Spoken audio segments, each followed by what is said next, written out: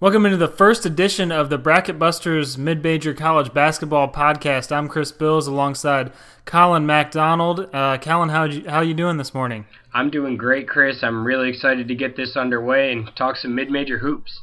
Yeah, we've been trying to get this thing off the ground for a few weeks. Now we are here in mid-March, and schedules finally aligned, so we're both excited to talk about some mid-major college basketball, getting into some of the big conference tournaments.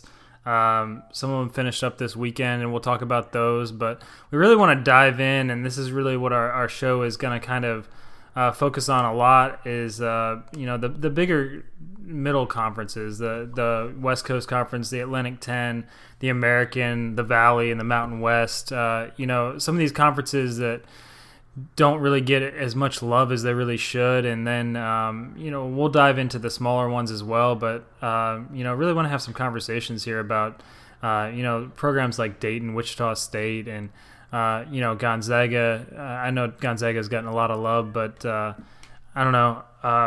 Colin and I have, we're huge college basketball fans, and really just want to kind of create a platform for ourselves to talk about the sport that we love. You got anything to add to that, Colin?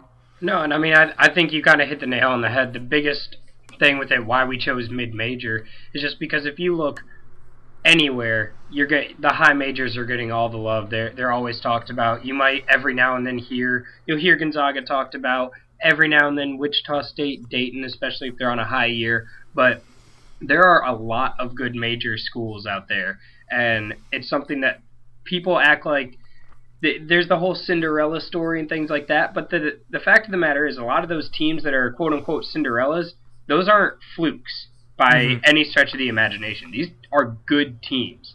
And just because they're playing in a smaller conference does not mean that they can't compete with the big boys night in and night out. Just because they make a run in a tournament and you may not have heard of them before because all you follow is the high majors, doesn't mean that these teams aren't good. These teams have a lot of talent, a lot of skill, and a lot of really, really good coaches.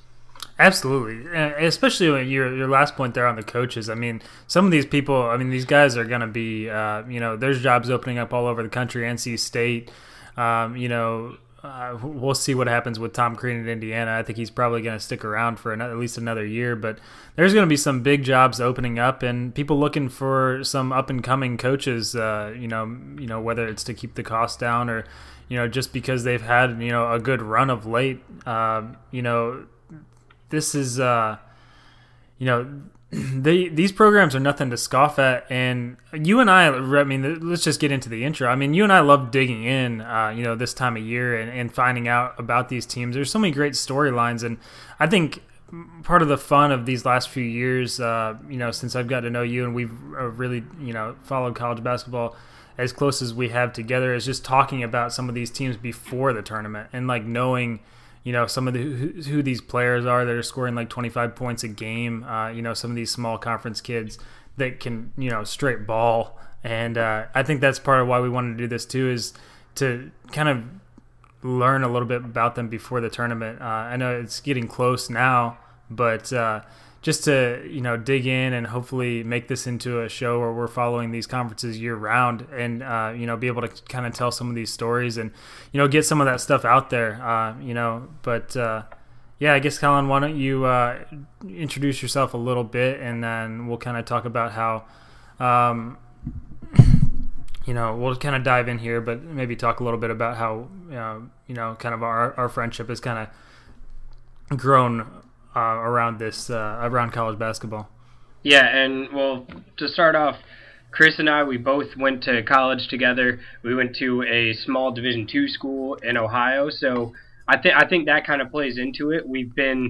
Both of us grew up fans of high major teams, but then went to smaller schools, and I think when you go to a smaller school like that, it kind of makes it more known that there's some really good athletes at even the Division II level, but at the smaller schools, it's not all about the high major schools. And I was a sport communication major, Chris was, and switched to journalism, but we both kind of found that we had the same passion. College basketball, far and away, our favorite sports to follow, and we would be in each other's room from, up until 3, 4 in the morning some nights just talking about college basketball. We drive some of our roommates and friends crazy about it, but we were always talking about it. We always had some really interesting debates pretty much every single night about some of these teams. And I think the biggest thing is just there's nothing like March, and there's nothing like college basketball. The craziness, the uncertainty,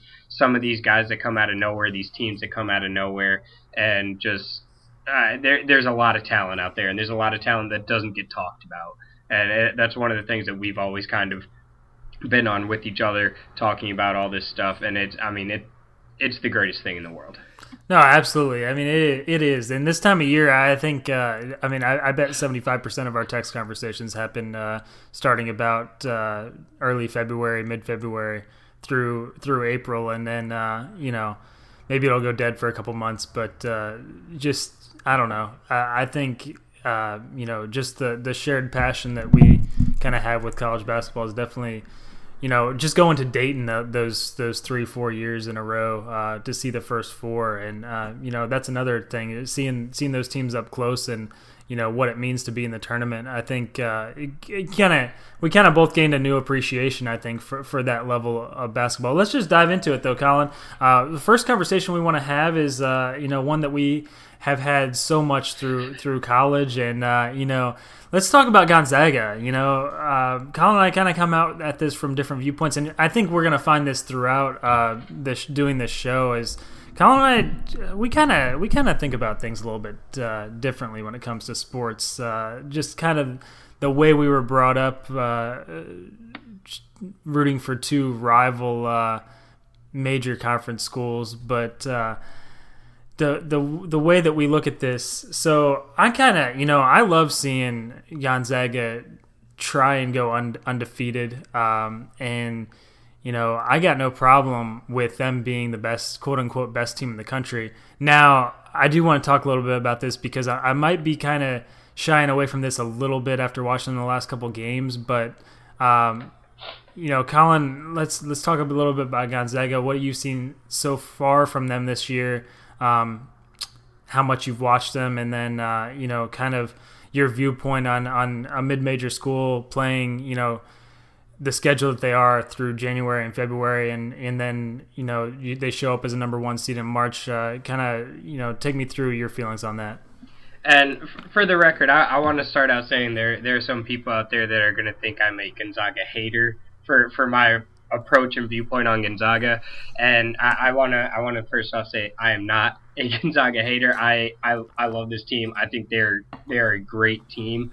I just have different viewpoints on them being the number one team in the country and things of that nature. I mean, first of all, once again, I think Gonzaga is a great team. There's no doubt about that. I'm not disputing that with anybody.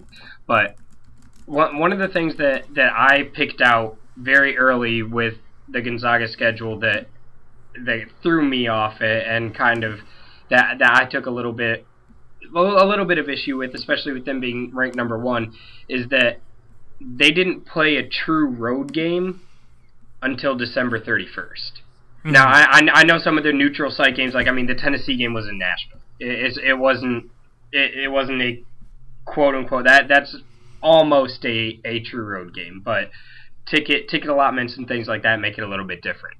But I just took a little bit of an issue with that. I think that especially when some of the mid-major schools, part of the problem is they're always complaining that they can't get bigger teams to come to their place and play. They're always having to go to their house.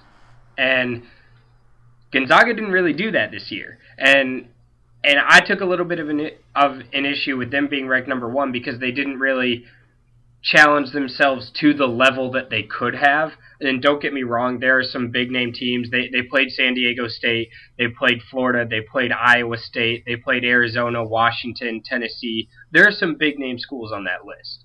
Mm-hmm. And some really good teams, and yes. Some of them we didn't realize how good they were going to be. Some of them should have been better than they are, and that's not Gonzaga's fault. But when you look at San Diego State and the Mountain West, I mean that win doesn't mean as much as it possibly could have. You go in and beat San Diego State by 21 the first week of the season, and you're thinking, whoa, what is this Gonzaga team? And then all of a sudden, San Diego State, isn't what they've been the last 4 or 5 years. So, those are things that Mark Few has to deal with, is that if you put a team on the schedule and they don't end up being what you thought they were going to be. I mean, San Diego State's 17-13 this year.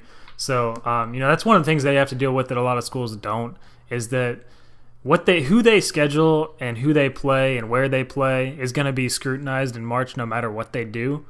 So, and Mark Few knows that, and he tries to do the best he can. And I think Arizona's on the schedule almost every year, it seems like. I could be wrong about that, but it seems like, there's at least 1 or 2 big Pac-12 programs that will play them, and credit to those teams for playing them. But, your point's well taken, though, about them not going on the road until New Year's Eve. That's kind of crazy, until the start of conference play. When they played at Pacific. Let's talk a little bit about these players, though, because this is not even your Gonzaga team of 2013. These guys can play some ball, and they have played at a high Division I level. Nigel Williams-Goss, candidate for National Player of the Year. I don't think he'll get it just because Frank Mason and Josh Hart a little bit, but I think it's probably going to be Frank Mason. He's just got the national buzz around him, right or wrong. He's fun to watch, and I think that's why he'll probably get the vote in the end. But Nigel Williams-Goss transferred in from Washington, averaging 16.4 points, 4.7 assists per game for this Gonzaga team. I should mention 5.6 rebounds a game as well. And, Colin, what do you see when you watch him? Is this, how hard is it to, watch a kid who didn't really make a name for himself at a school like Washington, and then he comes in and is such a star at Gonzaga? Is that one of the problems that you have, too, is that we can talk about these guys as top-level recruits or whatever, but they're transferring in from schools that they weren't as prominent at. Is that kind of, does that weigh into the argument at all either? For me, that actually doesn't. I think that kids thrive in different situations. And, you don't always know what the situation was. Sometimes you just get into the doghouse early with a coach, and that's the reason that you're not playing. It has nothing to do with your talent level. Sometimes it's just the system that the coach is running fits you better, and it's obvious that Mark Few's system is working very well for Williams-Goss. He has done everything that Gonzaga has asked for him and beyond. I don't think Mark Few would sit there today and say that this is what he expected him to be playing at the level that he is.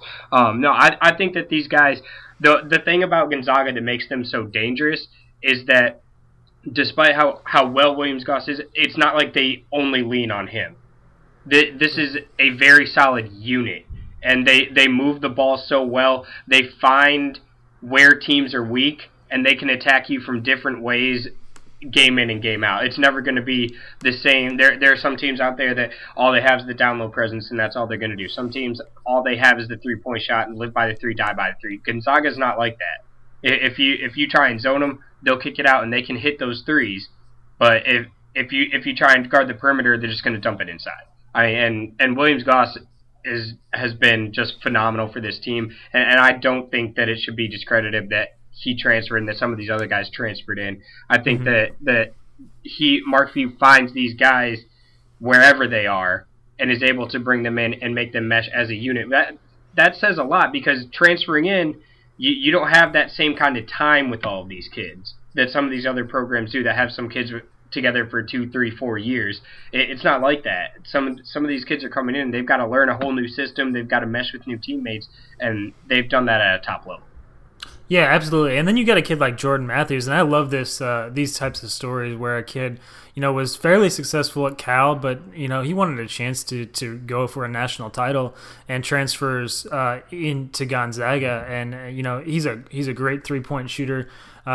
He's shooting almost 40% from behind the arc this year, and fun thing about him, he was on Teletubbies when he was little. Did you see this, Colin? I did see that.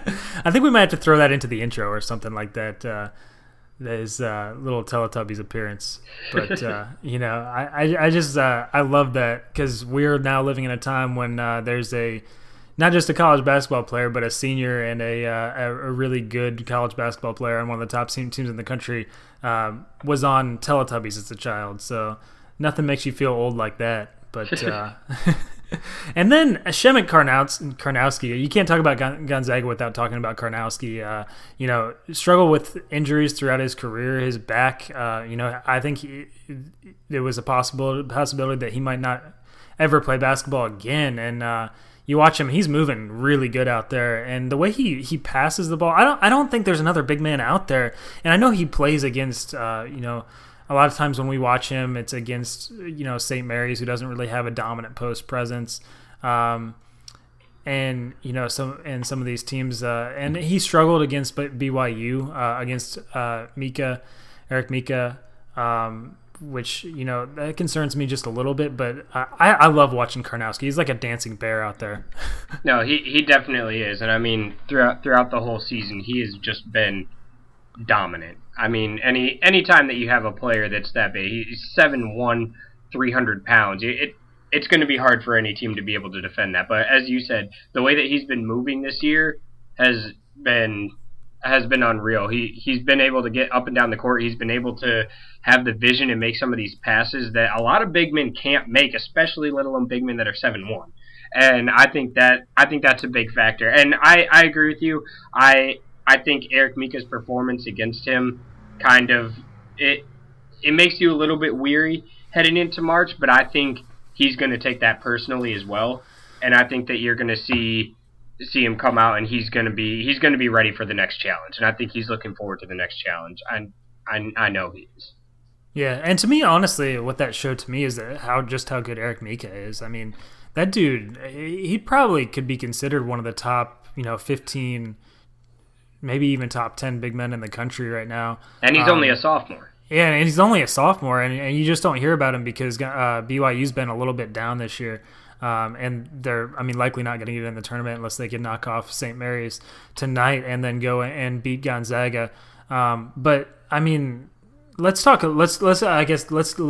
into the debate a little bit because, if Gonzaga goes and wins the conference tournament, I don't think there's any real argument from us about what the committee's going to do. They're going to be on the one line.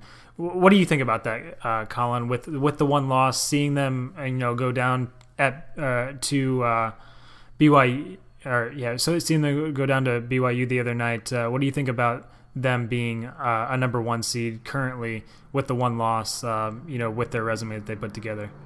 Honestly, I think they should be around a 2 seed. I think that if they go undefeated, they have earned that right. But I think the one loss, especially with this schedule, and they haven't played. St. Mary's is the toughest opponent that they've played since December 18th when they played Tennessee, and it's just, I don't know. That takes something away from me. It's obviously not Gonzaga's fault that the conference has been a little bit down, and St. Mary's is still a very good team, but this isn't even the St. Mary's team from a couple years ago. This St. Mary's team isn't quite as strong as some of those other ones have been. So to take that loss still in conference, it took a little bit more away, and I think that they should personally be on the 2 line, but I could see them getting in. I don't think they should be one of the top 3 number 1 seeds for sure. I think North Carolina, Villanova, Kansas, I think that should be locked up as the top 3 seeds no matter what, unless, obviously, barring one of them losing early in their conference tournament. But I think Gonzaga, I think a 2 line, I think it would be very appropriate for this team, honestly. Yeah, what teams do you see then, sneaking into that 4th number 1 over them, either if they win or lose? Because I think if they lose, there's a good case to be made that they probably will drop off that one line. But is it going to be someone from the Pac-12, whether it's UCLA or Arizona or Oregon going and winning, or is there somebody else out there that you think is ready to take that 4th number 1? I really do think that it's going to be the Pac-12 champion, and I really think it comes down between UCLA and Oregon. I think Arizona's loss to UCLA at the end of the year, I think that has capped their ceiling at a 2 seed. But I think if either Oregon or UCLA takes home the Pac-12 championship, that they're going to end up on that 1 line before it's all said and done. And I think I really don't think Kentucky should be in the conversation for a 1 seed at all, to be honest with you. And I think what it also comes down to is the ACC. If North Carolina or Louisville ends up winning, or and the ACC is very deep, as we know. There's Virginia, Duke, any of those teams could end up coming out with it. But I think if Louisville wins, they might have an argument to jump into the 1 seed. But we'll have to see how it shakes out. Yeah, absolutely. But just going back to Gonzaga, I think the only issue that I take with that argument, with them not being on the 1 line with the 1 loss, is just, it's not just their record this year. It's not like they're just. I mean, they are just going and killing these, West Coast Conference teams. But you look at some of the national statistics. You look at some of the metrics. Offensive and defensive efficiency, and they're top 3 in both of those, especially defensive efficiency, where they're far and above number 1. And you could say what you want about the teams that they're playing toward the end of the season, kind of having an effect on that. But then you watch them play against St. Mary's, who's a top 3 offensive efficiency team as well, and you see how they're able to completely take away what St. Mary's was doing. I know in the second half they came back a little bit, but I just think that Gonzaga, when you've got so many metrics in college basketball that measure teams, and Gonzaga, I think I saw on KenPom, they got a chance to finish as the best, with the best KenPom rating of any team in college basketball, or since KenPom's been around. I think that some of that stuff has to be taken into account, and not just the RPI, not just the strength of schedule, because when you beat every single team, I just think strength of schedule sometimes gets overblown with the RPI and all that stuff. What do you think about that? I think it does to a certain extent. I don't think the RPI and strength of schedule should be the be-all, end-all. But at the same time, and it's not going to be. It's not going to be moving forward. They're going to start. They're going to bring in some kind of composite next year. I guess we should mention that, and maybe who knows what that would do to the debate inside the room. And I know some of the committee members already use KenPom and use that stuff, but to have a composite, I think that's going to be really interesting to see how that affects seeding moving forward, especially when it comes to the Gonzaga, the Wichita State argument.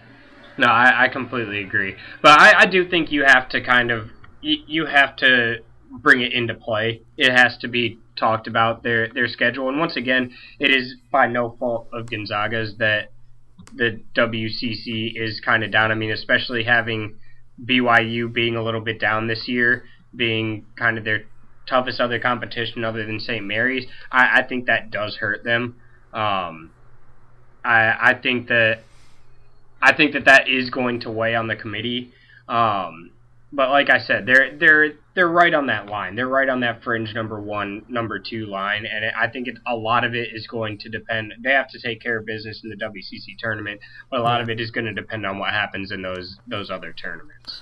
Yeah, we're talking about this right now on Monday morning, and they play tonight against Santa Clara in the semifinals. I don't think there should be much of a problem there. I know Josh Perkins went down with a little bit of an ankle tweak the other day, and backcourt depth is an issue. I think you maybe just sit him tonight, at least as much as you can. I would, to rest him up for either St. Mary's or BYU. But so it's kind of hard to predict. But just looking, we both seen this team, I think, enough. Where do you see what's their ceiling? Do you think that this is the first team to get to the Final Four? Or do you think that the fact that they've been kind of playing cupcakes, do you think they're going to have a hard time like they have in the past, stepping up their game when they see, a North Carolina or, one of those teams from the Pac-12, Oregon, Arizona again. Do you think it's going to be kind of a struggle? UCLA, a team with equal or greater talent than them. Do you think that's going to be a struggle for them, like it has in the past? I think no matter what, anytime any team plays those guys, it's going to be a struggle. First of all, but I also think that's a good point. I think it hurts their team in some way that they have been beating so many of these teams so easily. You get used to that, and when you get into some close game situations, when you haven't been doing it all year, it's a little bit more difficult to recreate. Not to say that they haven't played in any close games. I mean, their game at St. Mary's, they won by 10, but that was also, they had a pretty big lead at some point in that game. That wasn't really a back and forth type battle. Yeah, and I think people. Sorry to cut you off, but I think people thought that St. Mary's was going to be a real challenger to them. I think that has maybe provided a little bit of a that's kind of been a shadow over this argument, is that a lot of people even picked preseason national writers that I saw picked St. Mary's over Gonzaga. And so I think there's a sense that they don't want to be wrong about St. Mary's, but Gonzaga is, when they get on the floor together. You saw it. I think Gonzaga is just clearly better than St. Mary's. I agree 100%. And yeah. But go ahead with what you were saying there. But I just think when you're not playing that many close games, and don't get me wrong, Gonzaga isn't being faulted right now for blowing out teams because they're far better than them. That's just how it is. But when you're used to that, when you get into those late game situations, that is part of the thing with the more competitive conferences. And I'm not just talking high major. The A10 conferences, they're just more competitive, top to bottom. You're playing in those closer games, and you learn how to win those games. When you're constantly winning games by 20, 30, 40 points, you're not doing that night in and night out. So when you get into those situations, first of all, you're playing against teams that are far more athletic than some of the teams that you've been playing against, and you're all of a sudden getting into those close game situations near the end of the game. Who do you go to? Who's your go-to guy? What's your plan of attack? How do you lock down defensively? Those are things that you haven't been practicing that you haven't been having the in-game situations night in and night out, and I think that's a struggle for any team. I think a lot of it is really going to depend on the draw for Gonzaga. Like it does with most teams, but I think there are a few teams out there that, given the draw, could really give them some trouble. I think the guard play of Louisville could really give Gonzaga trouble. I think the UCLAs of the world could give Gonzaga trouble. And once again, these are teams that can give anybody trouble. But I really think it's going to be very dependent on the draw. I personally think the ceiling for them is an Elite Eight this year. I don't see them being able to make the Final Four. I think they are capable of it, but I would be surprised. I think that Elite Eight would be, and that should be a very successful season. But I know Gonzaga is so thirsty for getting that first Final Four.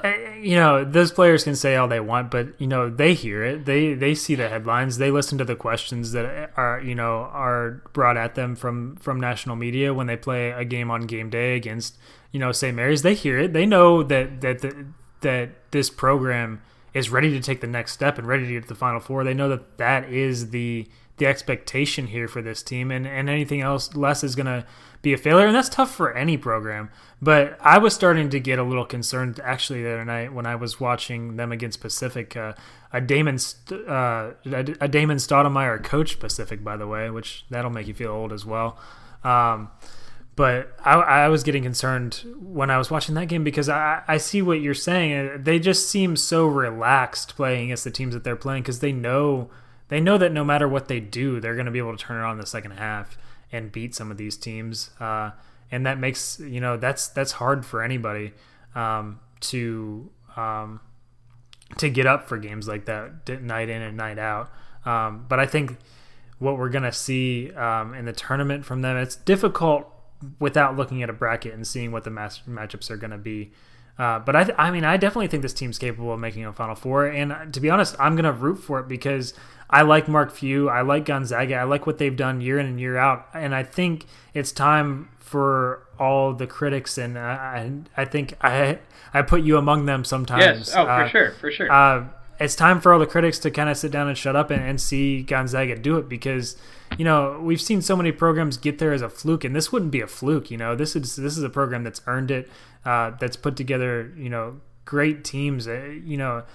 It's difficult to do that out in Spokane, out in the West Coast Conference, to do what Mark Few's done year in and year out, and to stay there and not jump to somewhere else. I think it would be incredible to see, and maybe that's kind of clouds my judgment as well as wanting to see it get done. Maybe I just hope for it a little bit too much. But let's move on to some other conversation because I know we got a lot that we kind of wanted to get to, and Colin, I know you got to run. But let's talk a little bit about the Atlantic 10 because, I mean, this is a conference that I think we both love watching, and sometimes, it's difficult. They play on Friday nights now on ESPN, which makes it a little bit easier. But, the Atlantic 10, tell me what you've seen so far. Obviously, VCU and Dayton at the top. I mentioned something to you about Dayton the other night that I want to get to, but, what do you think about the Atlantic 10 this year and what you've seen from VCU, Dayton, Rhode Island, all three teams probably looking at getting the NCAA tournament this year? As you mentioned, the Atlantic 10 is one of our favorite conferences to watch. I think it's so competitive, top to middle bottom there. I think that it is by far one of the best mid-major conferences, without a question. Everyone knows what VCU did in the past, and once again, that is no fluke. VCU is a legitimate program, and they're a program that has sustained the coaching change and everything like that, and they're still a force to be reckoned with. But I think Dayton has impressed me all year long as one of the top programs in the country. I really think that this team, we were talking about it the other day, I really do think that Dayton is capable of making a big run in this tournament. I think that they have all the pieces. They've got a group of seniors that have been together, that have been on this stage before and have performed, and I think they're ready to make another run. I really do. And I think Rhode Island is a team that early in the season, when I had watched them, I was very underwhelmed. And they did kind of struggle early in the season. They took that early loss to Duke. They went on the road and they lost to Valpo. They lost to Providence. They lost to Houston. So they struggled in some of those early games. But they really started to turn it on as of late, and they started to impress me. And I think they're getting it figured out right at the perfect time. This is kind of when you want to get hot, and they are getting hot. And I think that they're going to be a force to be reckoned with in the A10 tournament as well.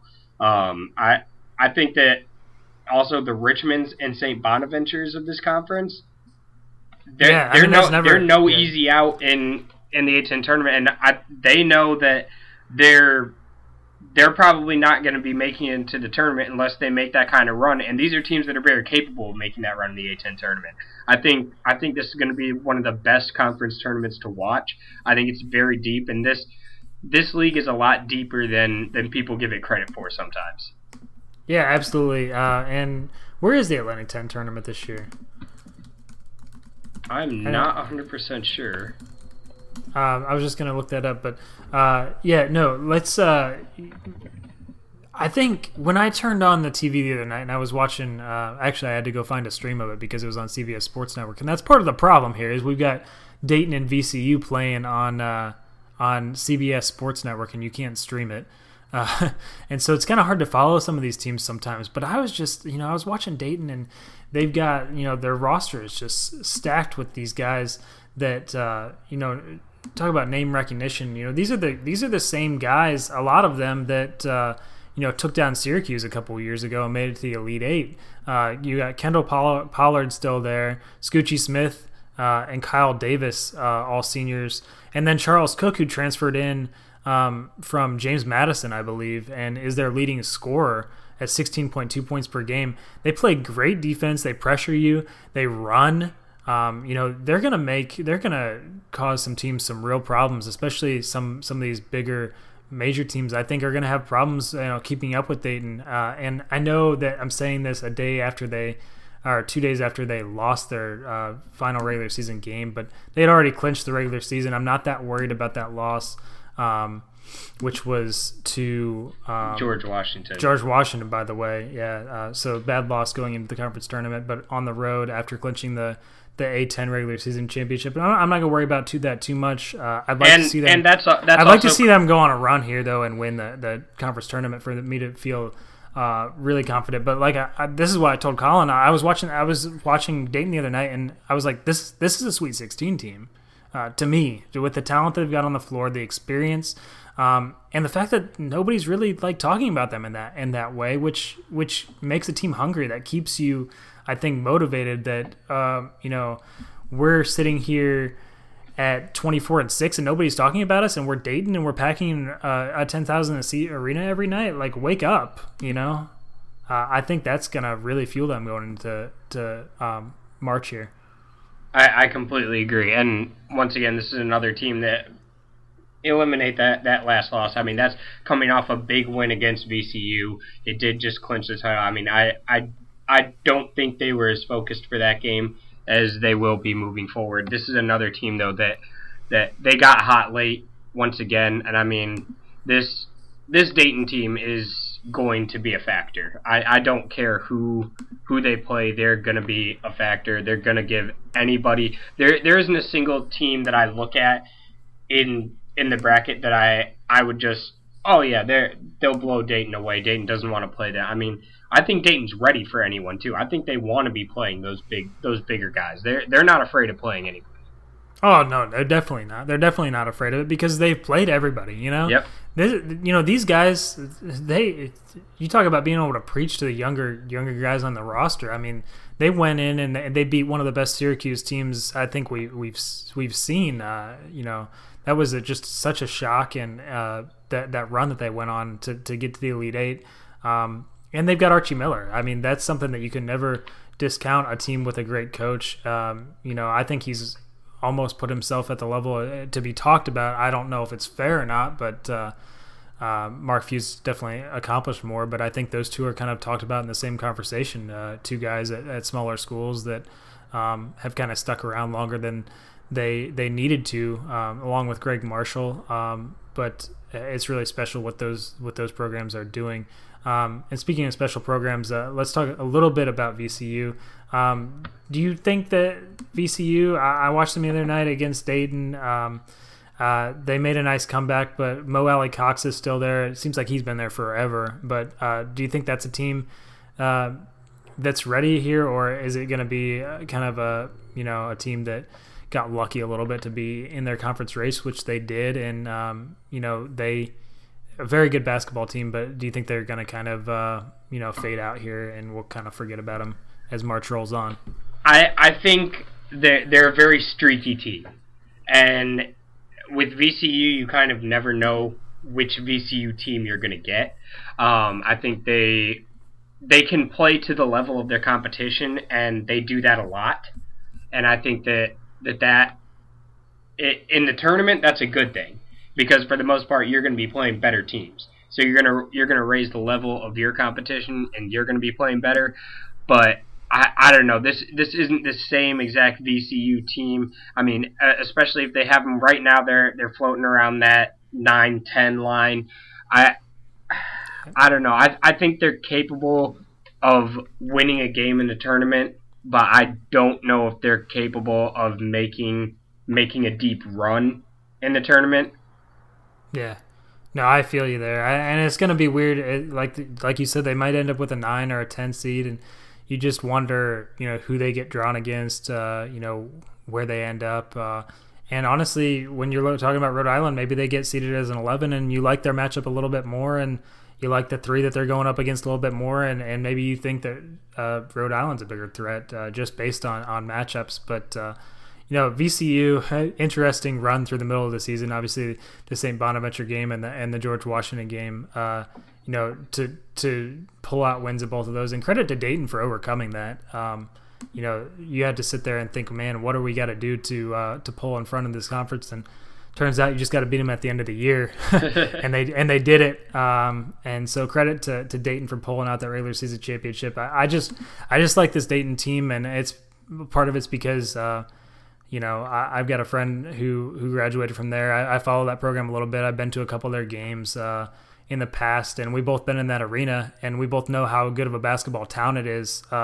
And so I think we get to this time of the year, and with Archie Miller, and you just kind of want to see Dayton go on a run, and want to see them flood the streets again, and have some crazy post St. Patty's Day fun. You know that they're always going to have fun on St. Patty's Day and every night in Dayton, but man, it's crazy when they win an NCAA tournament game. So that'd be fun to see again.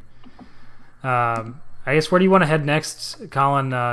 Anything else you want to touch on with the A10, or should we jump forward and touch on some of the stuff from the American, the Valley, the Mountain West, or maybe just jump straight into any of the results we saw over the weekend? I do want to talk about the American a little bit.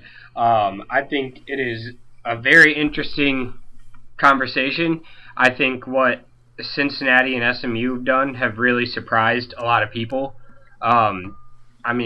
Cincinnati has all of a sudden become a team that no one wants to play and no one wants to see in March. And I think SMU has become the same, and they struggled a little bit early in the season. And talk about a team that's figured it out. I mean, they haven't lost since their game at Cincinnati, and that game was back in January. Yeah, no, SMU, and I watched their last meeting with Cincinnati, and you just kind of thought Cincinnati was going to pull away, and then all of a sudden, I think I was working on something, and I looked up, and SMU's right in the middle of that run that they went on, and oh my gosh, that team, when they get going, that is, that's a team that we haven't really seen a lot on national broadcast, so you kind of forget about, and I think this might be the year that they kind of break through into that conversation, and because correct me if I'm wrong, but I don't think they've been to the Sweet 16 yet since they've been good, and it could be. This could be the year for them, I think. Yeah, and I saw the other night. I have to admit, I was looking earlier at some of the early projections, even as soon as a couple weeks ago. I was looking at this and I was saying, "Oh, well, SMU's an out there. That's kind of upset special. Whoever draws SMU," and they've changed my perception of them. It's done a complete 180. I mean, but how much of that do you think? I look at the A10, or not the A10, the American this year, and I feel the same about them as I do about the West Coast Conference. I just everyone's so down, and maybe that's unfair because I obviously know that UConn's a better program than San Francisco. I know that. Yes. But the drop off there is just so drastic. No, it definitely is. It's far and away it's a 2-horse race. As SMU and Cincinnati are far and away the top teams in that conference. Personally, I think Houston has. I think their losses are too bad to overlook. Really, the fact that they were even on the bubble just shows they have some horrendous losses. But I don't know. I mean, I agree with what you're saying. There's definitely a major drop off. It's not like they're playing some top competition every single night.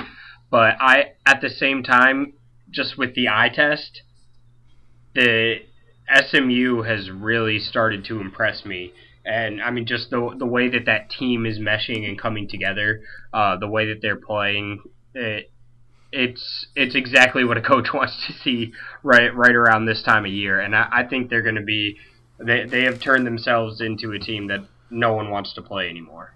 Yeah. Does that almost play into Cincinnati's hands though? Being a program that does this year in and year out, Mick Cronin, does that play into their hands a little bit that they're kind of playing second fiddle almost right now, going into the conference tournament and into March from their own conference? Oh, it definitely does. I mean, that is kind of, as you mentioned, that's kind of where Cincinnati wants to be.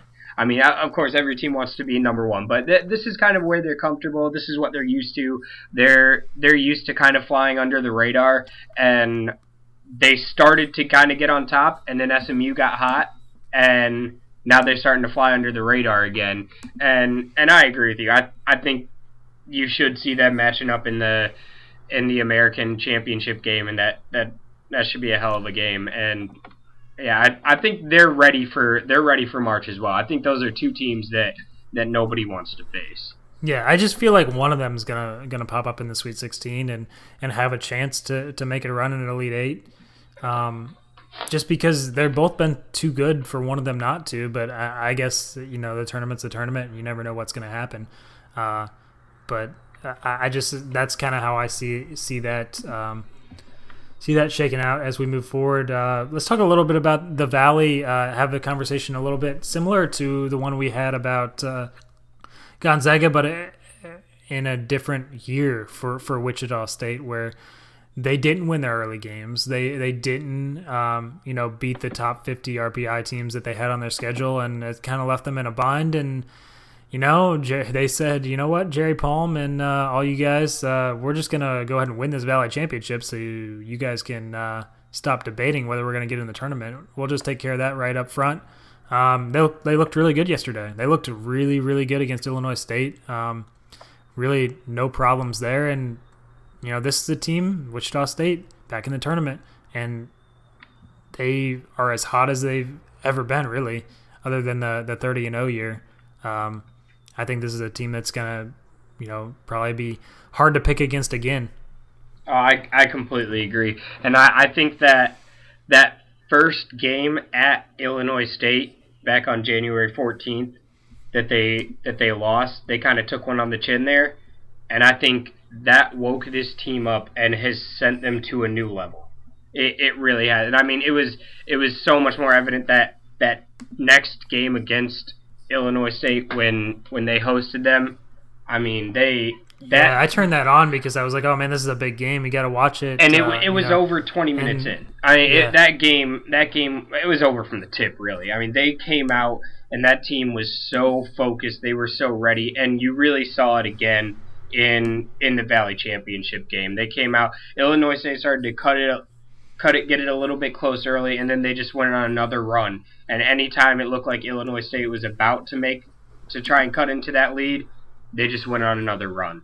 And this is a team that they're right back where they were. I think this team is, I'm not going to say as dangerous, but they're pretty close to being as dangerous as they were a couple years ago.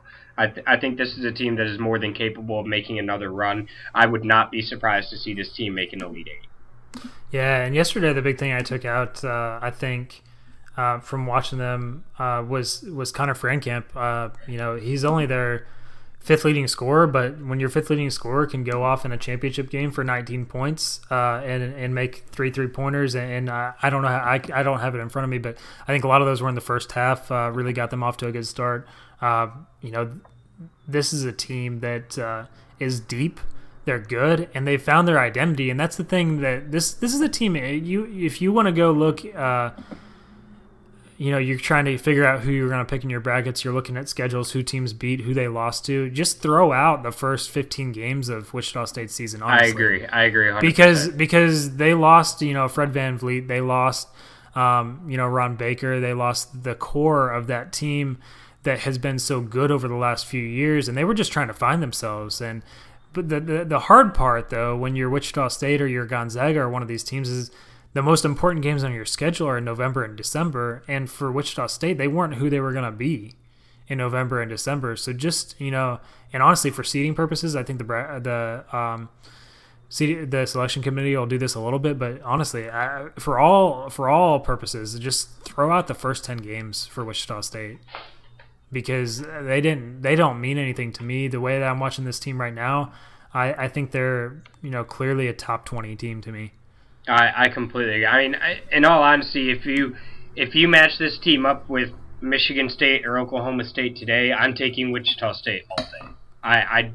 And without a doubt, I'm taking Wichita State against them. But I completely agree. This is a completely different team now than it was at the beginning of the season. And this team has found their identity. Now, let me ask you this. Where do you Interesting thing I just realized is that Landry Shamet, who's their second leading scorer this year, I covered him last year in high school in the Kansas City area. Oh, wow. He's a freshman.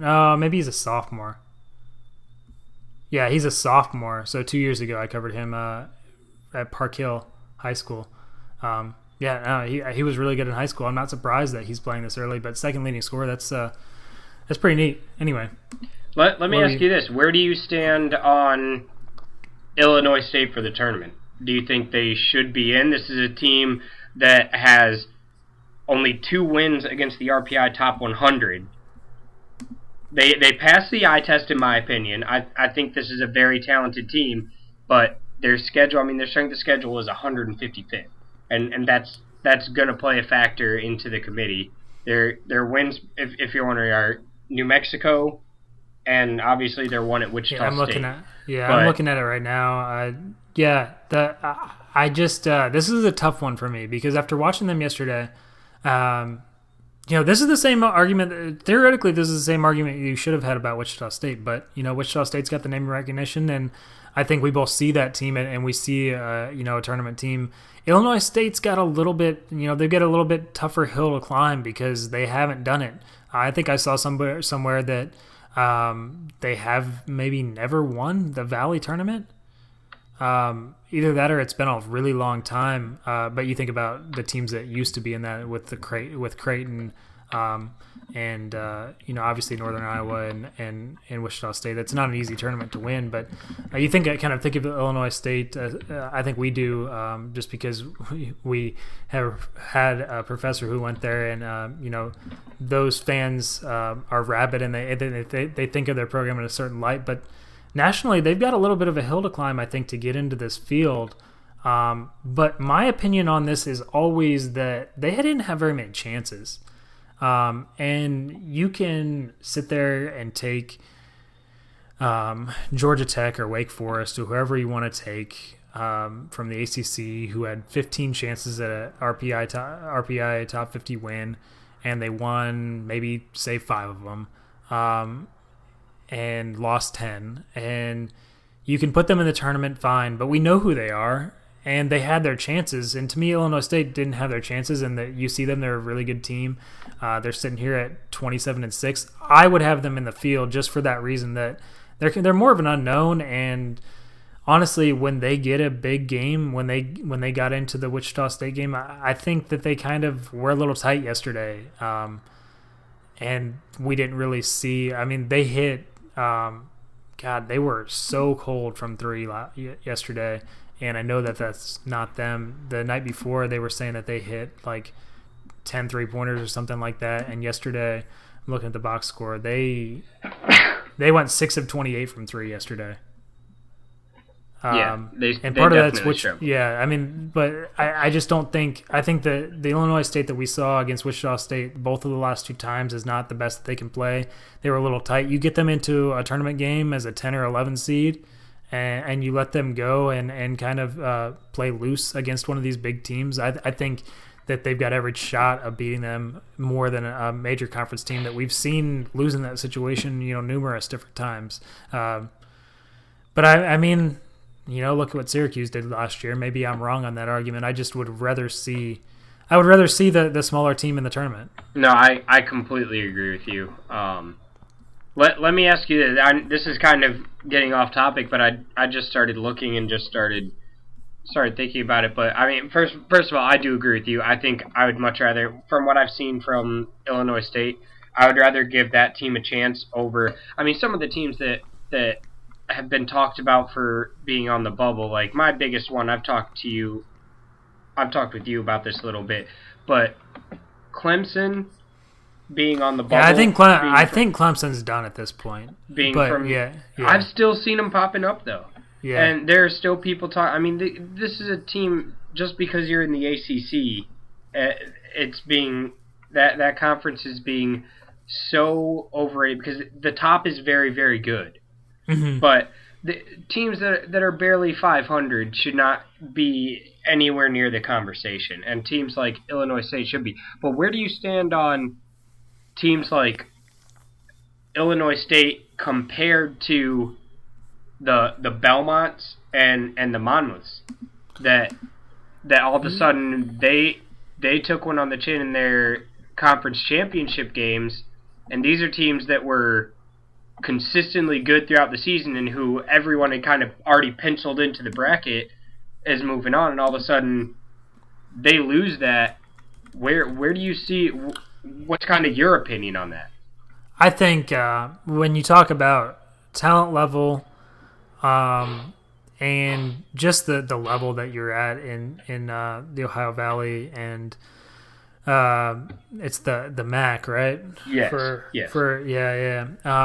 I just think that those teams have got. I mean, it sucks because Belmont especially, I think, has a little bit of an argument to at least be considered. Monmouth, to me, didn't do what they needed to do. I think their record is just a little bit worse, and it's sad. I wanted to talk about Monmouth a little bit because that's a team that they had their hearts broken. They were so good last year. They had the RPI wins. They played the schedule that they needed to play, and they really should have gotten in the tournament. And they really they got screwed over last year. They did. But this year they just don't have the same buzz around them, and they honestly didn't do what they did the year before because they didn't get into the same situation with a preseason tournament, early season tournament that they were in the year before. I agree. I mean, their best win was at Memphis, which, I mean, Memphis is a middle of the road American team.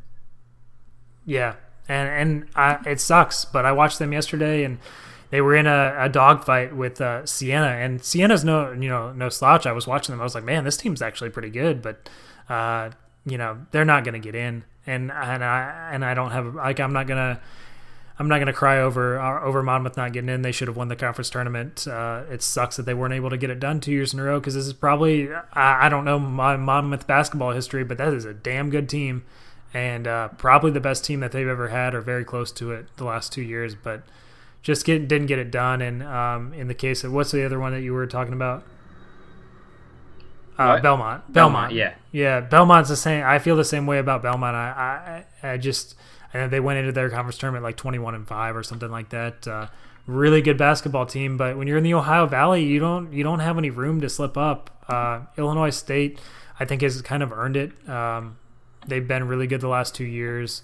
It's kind of seemed that they've been really good the last 2 years. Haven't been able to win the conference tournament, but they're also playing with Wichita State. Yep. Yeah. No, I completely agree. I was just curious. I have the same exact thoughts as you do out on that. Actually, I was just curious to where you stood on that. Yeah, no, I think I would love to see them get in, but I just I don't have the same. I can't apply to that same argument that I just did to Illinois State. Because the level of competition that they're playing is, is completely different. Yes, it's completely different. Yep. Yeah. But that said, after we just pissed off all the small conference teams, if anyone's out there listening, let's talk a little bit about those small conference tournaments. About some of the ones we saw over the weekend. The fun one to me was the Big South. With Winthrop beating Campbell, and Campbell just went on this tear. That dude Chris Clemens, 51 points in a big win over Asheville.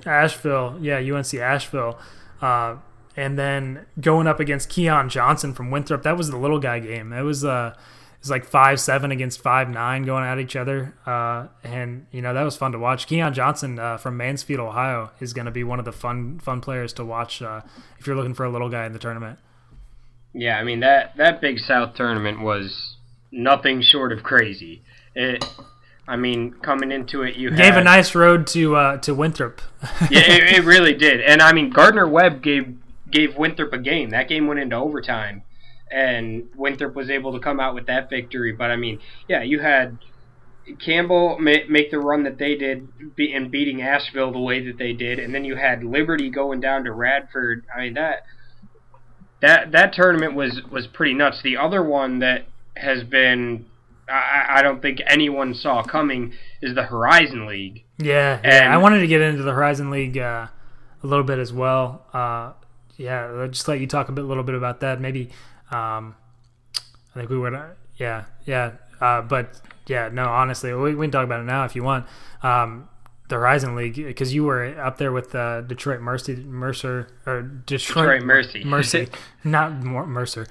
You were up there with Detroit Mercy last year and got to see the carnage. What do you think those people that brought the tournament to Detroit are thinking right now? Oh, I mean, well, for those of you that aren't familiar, last year the Horizon League tournament was moved to Detroit, and Oakland University and Detroit Mercy are right there. So, first of all, the other Horizon League members were kind of mad that it was moved to Detroit because it gave them a hometown advantage. But so they had both those teams in it, and there's a possibility of a semifinal matchup between Detroit and Oakland, which would have sold out Joe Louis Arena.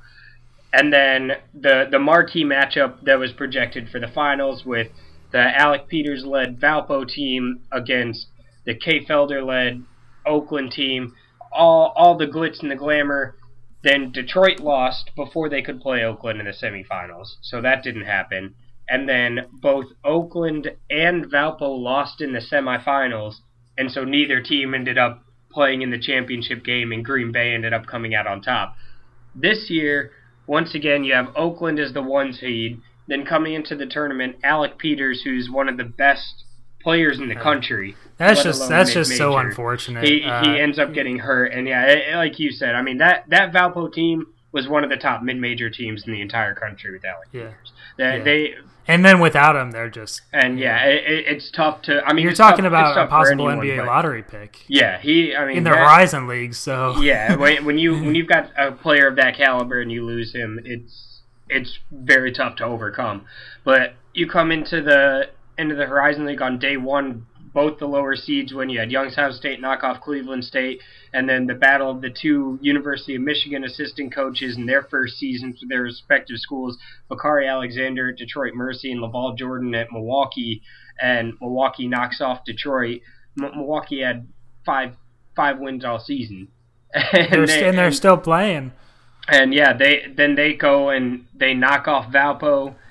UIC beats Green Bay, who was the 3 seed, so they're playing each other. And then the craziest situation, the Youngstown State Oakland finish. If you didn't see this, you have to look this up, by the way, because it was unbelievable. Youngstown State gets the ball.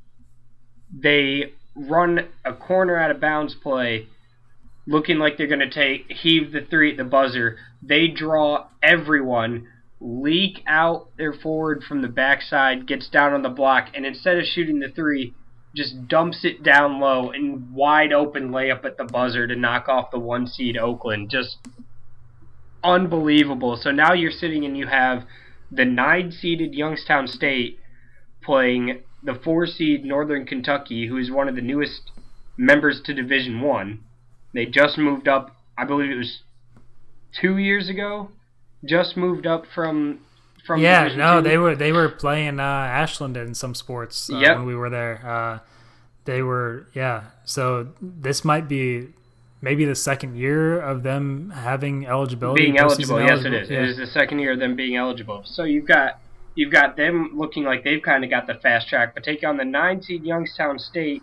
Then you've got the 10-seed. And shout out to Cameron Morse, the kid who made that pass, junior from Flint, Michigan, and he's their leading scorer. And he wanted the ball in that situation and the shot, and he completely sold it. He did. He took off like he was gonna shoot that thing and just like zip that pass.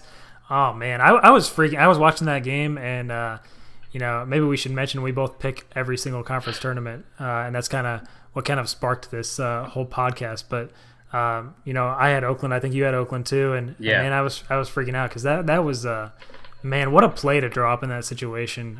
Great coaching and great execution by the Penguins. I agree. Yeah, there's have been. I mean, this March already has not disappointed at all. No, not at all.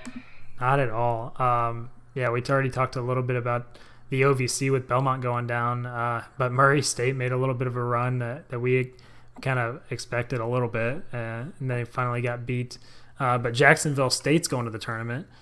And then in the ASUN, just to kind of round out the teams that have clinched bids, Dunk City, Florida Gulf Coast, they look pretty dang good again. They really did. I watched their game against North Florida yesterday, and I mean that team they just have it. and yeah, they do. It's kind of hard to put your finger on it. I mean, but that team is just so athletic, and I mean, people get wrapped up in Dunk City and all of that. And this team is a little bit different. This isn't the same Dunk City team. They're not just flying up and down the court like they used to be. This team plays a lot more half court, but they just have it. They mesh together really well as a unit. And I mean, don't get it twisted though. This is still a very, very athletic team. No, I mean, what they look like is a team that watched Dunk City on TV a couple years ago, and they're like, let's go do that. And that's awesome. And there's some name recognition, some brand recognition just from that nickname and from that upset.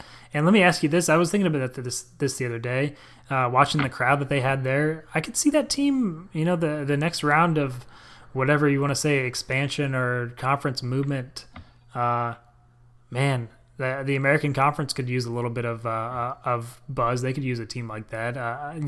This team goes to the tournament and makes some noise again as a 14 or 15 seed this year. I think that's probably where they're at. They're 14, 15 range. They're not going to be a 16. No, not at all. But they go win a game again. This might be a team that ends up playing themselves into a nice little scenario. I think they were Division II mid 2000s. They were. All of a sudden, they're one of the more recognized schools in that smaller level. No, ASUN. No, it's very true. I think I don't think you'll see him make a jump to an American or something like that just yet. Especially a couple of those Florida teams, I think, would have something to say about it. But I could see them making a jump into one of those bigger conferences. I mean, they have been consistent. They've been good, and like you said, I mean, if they are able to knock somebody off again this year and just keep that name recognition going, and you start to get that reputation, that's what those conferences want to see. And especially, as you mentioned, more than anything, what those conferences want to see is the butts in the seats. And they want to see those fans in there. I mean, and granted, that was against North Florida, and both those schools are pretty close, and it's for an NCAA tournament bid, so you're always going to pack the house for a game like that. I don't watch Dunk City on a nightly basis, so I don't know what their crowds are normally like. But anything else you want to touch on here before we wrap this thing up? I don't believe so. All right, I did want to maybe do real quick kind of a thing that we want to start doing maybe through this a little bit early in the show sometimes, but bracket buster of the week. Who do you and maybe 2 minutes or less, who do you think is a team that maybe some people are overlooking that has got a chance to bust some brackets? The team that I mean, this is kind of tough because I don't know how many people are really overlooking them, but I just haven't heard that much about them either, is Middle Tennessee. Yeah. This team returned, I believe, everyone from every major contributor from the team that knocked off Michigan State last year, and this is a team that is incredibly talented. I think that they're athletic, they're able to shoot well. This is a team that I predict will be in at least the Sweet 16, and I think they're capable of going even further. I think Middle Tennessee is one of the best mid-major teams in the country. I think that they're they're used to being on the stage. They did it last year. They know what it takes. I think this team is coming into this tournament expecting to win. They're not just the little guy. Last year, I think they were kind of offended that they got put on the 15 line because that was a very underseeded team. And this year, the committee's not going to make that mistake. And I think they're going to be ready for it. And I think they're going to be ready to show everyone that last year wasn't a fluke and that this team is legit. Let me ask you this, though. If they don't win the Conference USA tournament, are they a lock, you think? Personally, I think so. They've got wins over UNC Wilmington. They've got win over Vanderbilt. And Vanderbilt may be a team that they're up against, that they're talking about. And they have a 71-48 victory, a very convincing victory. That's not just a couple points on a fluke here and there. I mean, they're only really bad. They've got a couple bad losses. Georgia State, Tennessee State, and UTEP. Those are bad losses that could be counted against them. But I think that this team has done more than enough that they should be a lock. No, I think I agree with you. But, I mean, they could get only 4 losses, so I think that, especially as weak as this bubble is, it would be a crime. It would be worse than leaving out Monmouth last year, for sure. But, I mean... Yeah, I think they'll definitely get in, but I don't think they're going to lose though. I don't just either. Just the they already slipped up once in the Conference USA, and the Conference USA is pretty weak this year, so I think they'll go ahead and take the auto bid and be hot going into the tournament. And now that's a great pick. A team that I was going to talk about Dayton, but we already talked about them quite a bit, and you know the reasons that I think Dayton's going to get to the Sweet 16 and possibly beyond. But let's talk about UNC Wilmington, because I kind of I don't want to say that I was down on them, but I saw them mentioned a few places in this same type of conversation, and I kind of was like, I don't know. But then I looked at, man, they are. You want to talk about Gonzaga being one of the top offensive teams in the country. UNC Wilmington's doing that in a completely different stratosphere in the Colonial, and they're averaging 1.15 points per possession, which is just outrageous.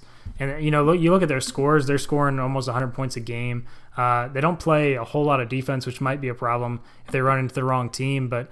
Talk about a 14, maybe a 13 seed that you don't want to play. I think UNC Wilmington, just because the simple fact that they can score, they can light it up, and it's not just one guy doing it. They got 4 guys averaging double figures. CJ Bryce, the leading scorer, at 17.5 points per game. I haven't gotten a chance to watch them yet, but that's a team that kind of sticks out to me, just because I was starting to look at some of the advanced stats last night, and I was like, man, how? Because, I mean, you look at, we'll just name off the top 10 in offensive efficiency. It's UCLA, St. Mary's, Gonzaga, UNC Wilmington, which just sticks out like a sore thumb. And then Villanova, Michigan. Michigan's up there, which is kind of crazy. Oklahoma State, SMU, Marquette, Wichita State. So, those are all teams that can score, but to see UNC Wilmington in there is a little bit jarring. And that's just one reason that I kind of decided to bring a little bit of attention to them. They still got to win their conference tournament, but I think they might even get a chance as an at-large team. I agree. And one other team that I kind of want to touch on that really no one's talking about is UT Arlington out of the Sun Belt. Oh, yeah. I mean, this team is incredibly athletic. This team, I'm working in the Sun Belt Conference, and I have gotten to see them play a number of times, and they are just as bit as athletic as any team that you'll see. Eric Neal, their point guard, he is averaging 6.5 assists per game, and this kid's vision is up there with any point guard in the league. It's up there with the Frank Masons. It's up there with everyone. He is a great driver, but he's an even better facilitator. And this team can do some damage. They can knock off anyone in the country. They beat St. Mary's at St. Mary's earlier this year. They beat Texas at Texas earlier this year. They had a close one. They came into Austin. That's where I'm living, and they beat Texas handily. A lot of teams beat Texas handily this year, though. Let's not overlook that. But yeah, no, I definitely agree with you. They got to go win it though. They got to go win what's not going to be an easy tournament down there in New Orleans that you're going to. No, it is very true. And yeah, as Chris said, I will be at the Sun Belt tournament.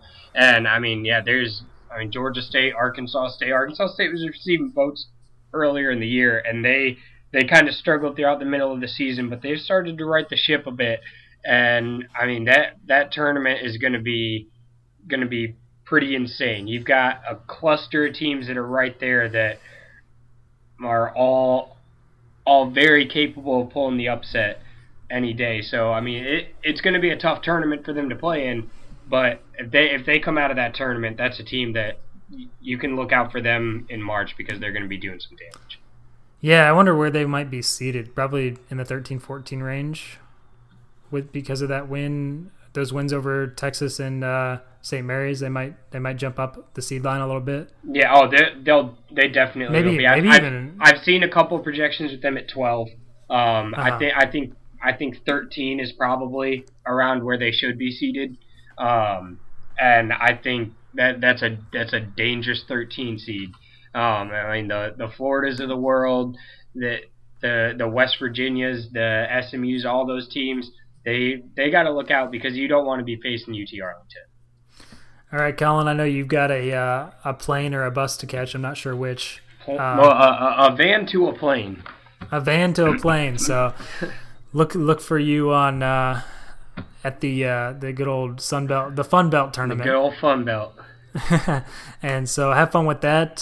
Thanks for talking to me today. If you want to, hopefully we get this up on iTunes, and if you want to subscribe, go ahead and do that. Leave us a rating. That'll help people find the podcast. And we're just getting going. Hopefully we can turn this into more of an interview show, turn this into something. But for now, we went longer than I think we both thought we would. But we both love talking about college basketball, and hopefully we can make this into something. Yep. Thanks for joining us today. Hope to see you here. I mean, chalk one up for the little guys, right? Yeah, exactly. Chalk one up for the little guys.